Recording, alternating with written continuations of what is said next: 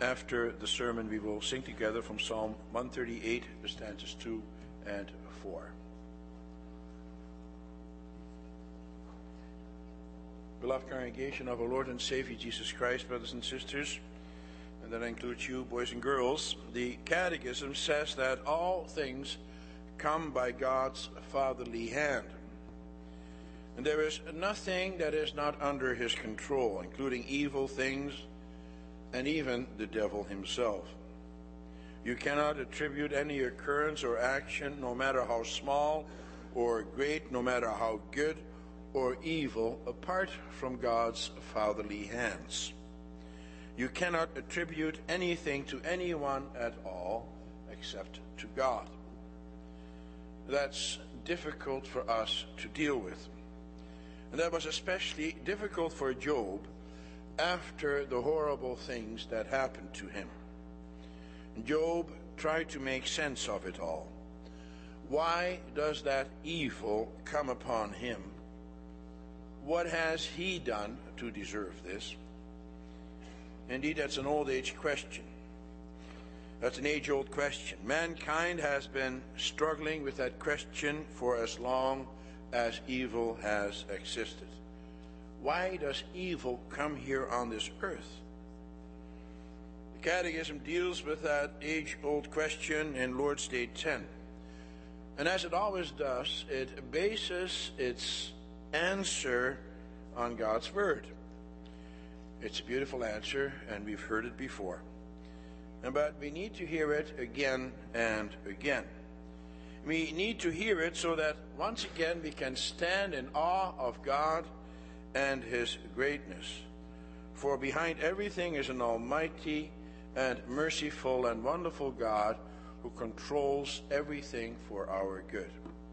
That's what we will deal with this afternoon. I've summarized this Lord's Day as follows. Everything is controlled by God's hand.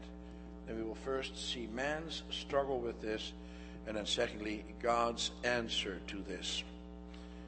Everything is controlled by God's hand. First, man's struggle.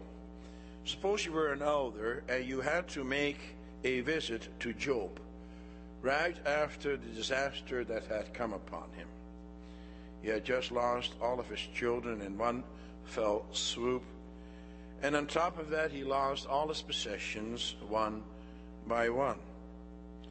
And then Job also becomes terribly ill with unseemly boils all over his body. What would you say to him? How would you handle such a visit? What would you say to him, especially after the bitter and angry words that we hear him utter in chapter 30 of the book of Job, the passage that we read together? Would you then rebuke him? Would you agree with his wife who said earlier that now everything is hopeless and that he has nothing to live for anymore? What would you say? Well, hopefully you would first carefully listen to what Job had to say. An elder who comes with his own agenda will do little or no good. An elder who does not know how to listen will, on the basis of his own preconceived ideas, make certain assumptions and address the person accordingly. He will easily jump to conclusions and come with useless advice. It may well be that he says a lot of good and biblical things, but they will have little or no value to the person you try to help. You have to try to be on the same wavelength as the other person. Let's try to do that with regard to Job. What exactly is he saying? It's actually quite shocking. He says, terrors overwhelm me. He blames God for that, for he says further, in his great power, God becomes like clothing to me. He binds me like the neck of my garment. He throws me into the mud, and I am reduced to dust and ashes. We can understand that Job is quite distraught about what has happened to him. He had lost everything that is near and dear to him. There was nothing left. And he did not even have his wife or his friends on the same wavelength as him. They said things that were less than helpful, and they were hurtful even. instead of making things better, they made things worse. They said that these things must have happened to him because there was something wrong with Job personally, that somehow he deserves it. They do not come with anything specific, but they come to that conclusion from the circumstances that he finds himself in. And they think that it must have been some kind of secret sin that he had committed. Job, however, dismisses his friends. One thing he does agree with, however, is that it is all God's doing. He does not look for an answer anywhere else. He does not look at other circumstances. He doesn't look at what other people have done to him. No, he is convinced that God is the one who is behind it all. And for that reason, he bitterly complains to God. He says, "You turn on me ruthlessly. With the might of your hand you attack me. You snatch me up and drive me before the wind. You toss me about in the storm." Job is angry at God. He doesn't understand why this is happening to him. He is not any greater sinner than anyone else. As a matter of fact, he tried his best to lead a godly life. He did his best to bring up his children in the fear of the Lord. He did his best to keep God's commandments and to worship him as he required. He was faithful to his wife. He even says in the following chapter that he made a covenant with his eyes not to look lustfully at other women. And so, why is this now happening to him of all people? Why does God smite him in the way that he does? But Job does more than complain to God. He even accuses him. He can't understand why God doesn't help him. He says, "That's what I did. Have I not wept for those in trouble? Has not my soul grieved for the poor?" The implication is that God is less compassionate than man. Job says, "I help others who are down and out. How come you don't? Why are you so merciless, O God?" Indeed, brothers and sisters, that's the accusation you will find often from people from the world. They believe that they are more compassionate than God. For how could God create such a world where there is so much pain and where there is so much suffering? Why doesn't he help? Why does he let it all happen? How can you believe in a God like this? And they laugh at our confession in Lord's Day 10, which states that he is the one who upholds heaven and earth and all creatures. They say, if that's true, then I want nothing to do with such a God. If that's true, then he's a cruel God. He has no compassion. We people have more compassion than he does. At least we care. God doesn't care at all. I will not worship such a God. Thankfully, brothers and sisters, Job does not go that far. He does not reject God, but he does question him. And he is not the only one who does that. Read through some of the Psalms and the accusations that we find there. Asaph, for example, also accuses God. He observes the lives of unbelievers. He saw their prosperity and the fact that they had no struggles in their life. They can do whatever they want and even curse God while doing it, and yet God does not touch them. He says in verse 14 and 13 of Psalm 73, "All day long I have been plagued. I have been punished every morning. Surely in vain I kept my heart pure. In vain I have washed my hands in innocence." And in Psalm 22, David cries out, the verses 1 through 2, my God, why have you forsaken me? Why are you so far from saving me, so far from the words of my groaning? Oh my God, I cry out by day, but you do not answer by night, and I am not silent. And please note that in so doing, these men, they fully affirm the existence of God. The question that God doesn't exist doesn't even come up in their minds. It doesn't even enter their minds to think that God is not behind all the bad things that happen to them. They know and they are fully convinced that God rules all things. They are fully convinced that He, in spite of it all, is in total control. And they know that nothing escapes His attention. And it is for that reason that they also do address God, because they know that He is in control of all things. And so what would you say to Job when you visit him in the midst of his misery? What would you say to him now that you have heard him out? No doubt you would sympathize with him and say that you cannot imagine the kind of pain that he is suffering, that it is terrible what happened to him. In your conversation, you would likely gently rebuke him that he should not be so angry at God and blame Him for everything. No doubt you would remind him of God's love, and that God Himself is very sad that these kinds of things do happen. And perhaps in your visit you would also open your Bible and show him from the Bible how merciful God is, and how He takes care of His creatures, how nothing can separate us from His love. And then you would pray with him and ask the Lord to put a right spirit within him. Perhaps you would even ask the Lord to forgive Job for his complaints and his accusations.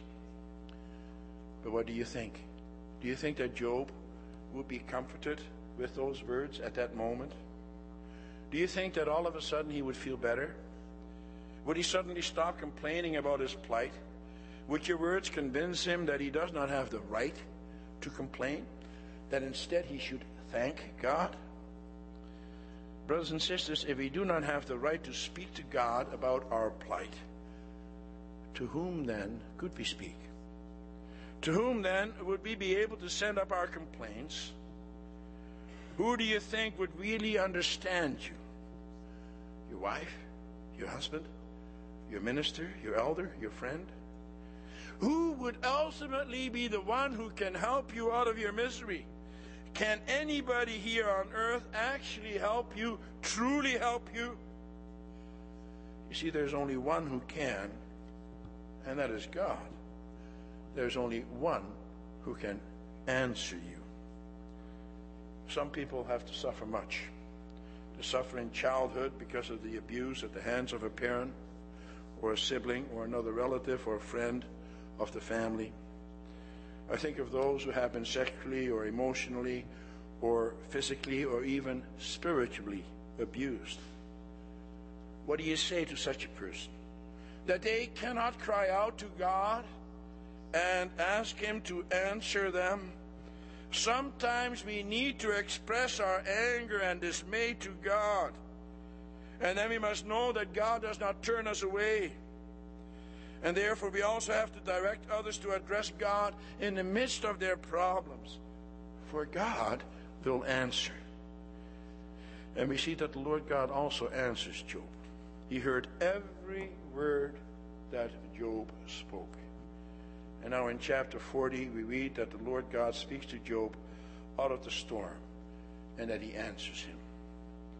The Lord God comes with His answer starting in chapter 38. He says, "Who is this that darkens my counsel with words without knowledge? Brace yourself like a man. I will question you, and you will answer me. Where were you when I laid the foundations of the world?" He says, "I was there from the very beginning. I am the one who made it all happen, and I have never left. I have always been there, and I always will be there. And I know everything that goes on here on this earth. There is absolutely nothing that escapes my attention."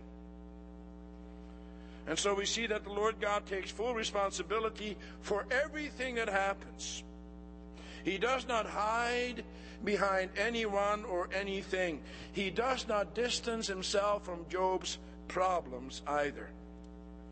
He does not shift Job's attention away from him. On the contrary, he wants Job to look right at him, at who he is. Job has to look God right in the eye, so to speak. That's hard. In times of trouble, we would rather not have God in the picture as the one who allowed it to happen. We would rather have him removed from our troubles. We would rather not have a God who permits all the disasters and misery and pain and evil here on this earth. And we do not want him connected to our illnesses, to our family problems, to our pains and sufferings. We want a God who is responsible mostly for the good things and not the bad things. But God does not want to be removed out of the picture, especially not when you are in the midst of troubles. He doesn't mind that you engage him and that you question him. He doesn't mind that you cry out to him and challenge him to give you an answer. You can bring your complaints to him and come with your protests. He will accept that from you. For he also accepts that from Job and from others like David and Asaph. They dare to interrogate God as to his justice and mercy and compassion. But after your complaints to him, you had better also listen when he answers you. There's a time for speaking, but there's also a time for listening. As we saw this morning, the Lord God is patient with you. He is patient with you so that you can understand who he is, and so that you can bring everything into a proper perspective. And make no mistake about it, God does listen to you. And David says in Psalm 38, verse 9, "All my longings lie open before you. O Lord, my sighing is not hidden from you." He hears your sighs. He knows your pain even before you utter it. He listens like no other, but he also gives you answers. He spoke to Job directly, but he doesn't need to do that with us. For he has given us all his answers in his wonderful book in the Bible. Study that book, and he will speak to you. Don't speak to the Bible yourself. Don't come with your own ideas, but let God's word speak to you. And don't make a caricature of God. Don't make up your own answers. That's what a lot of people do. In one of his books, C.S. Lewis told the story of a wise barnacle that was sitting down at the bottom of the ocean, attached to his rock. One day, in a moment of mystical enlightenment, he got a glimpse of what man is like. So he gathered around him his barnacle disciples and began to expound upon the nature of man. He said, man has no shell. Man is not attached to a rock, and man is not surrounded by water. As time went on, a few of the barnacles got some idea of what man was like. They soon began to rationalize that since man had no shell, he must be a shapeless blob of jelly. Since man was not attached to a rock, it was quite obvious that he had no location where he lived. And since man was not surrounded by water, as they were, it was reasonable to assume that man did not eat, since he had nothing to float food to him. The barnacles therefore concluded that man was far less active and important than they were. From their viewpoint, from their environment and nature, they had extrapolated an extremely limited and warped concept of man. Brothers and sisters, when it comes to our view of God, we are like those barnacles. And so before we open our mouth as we comfort someone with regard to their pain and sorrow, then we had better come with a true picture of God as he has revealed himself in his word. Then we had better come with the comfort of God's word. Only God can truly comfort you. Someone who is in the midst of despair does not need our criticism. He does not need to be made to feel guilty. He or she does not need to be told that he cannot bring his complaints to God.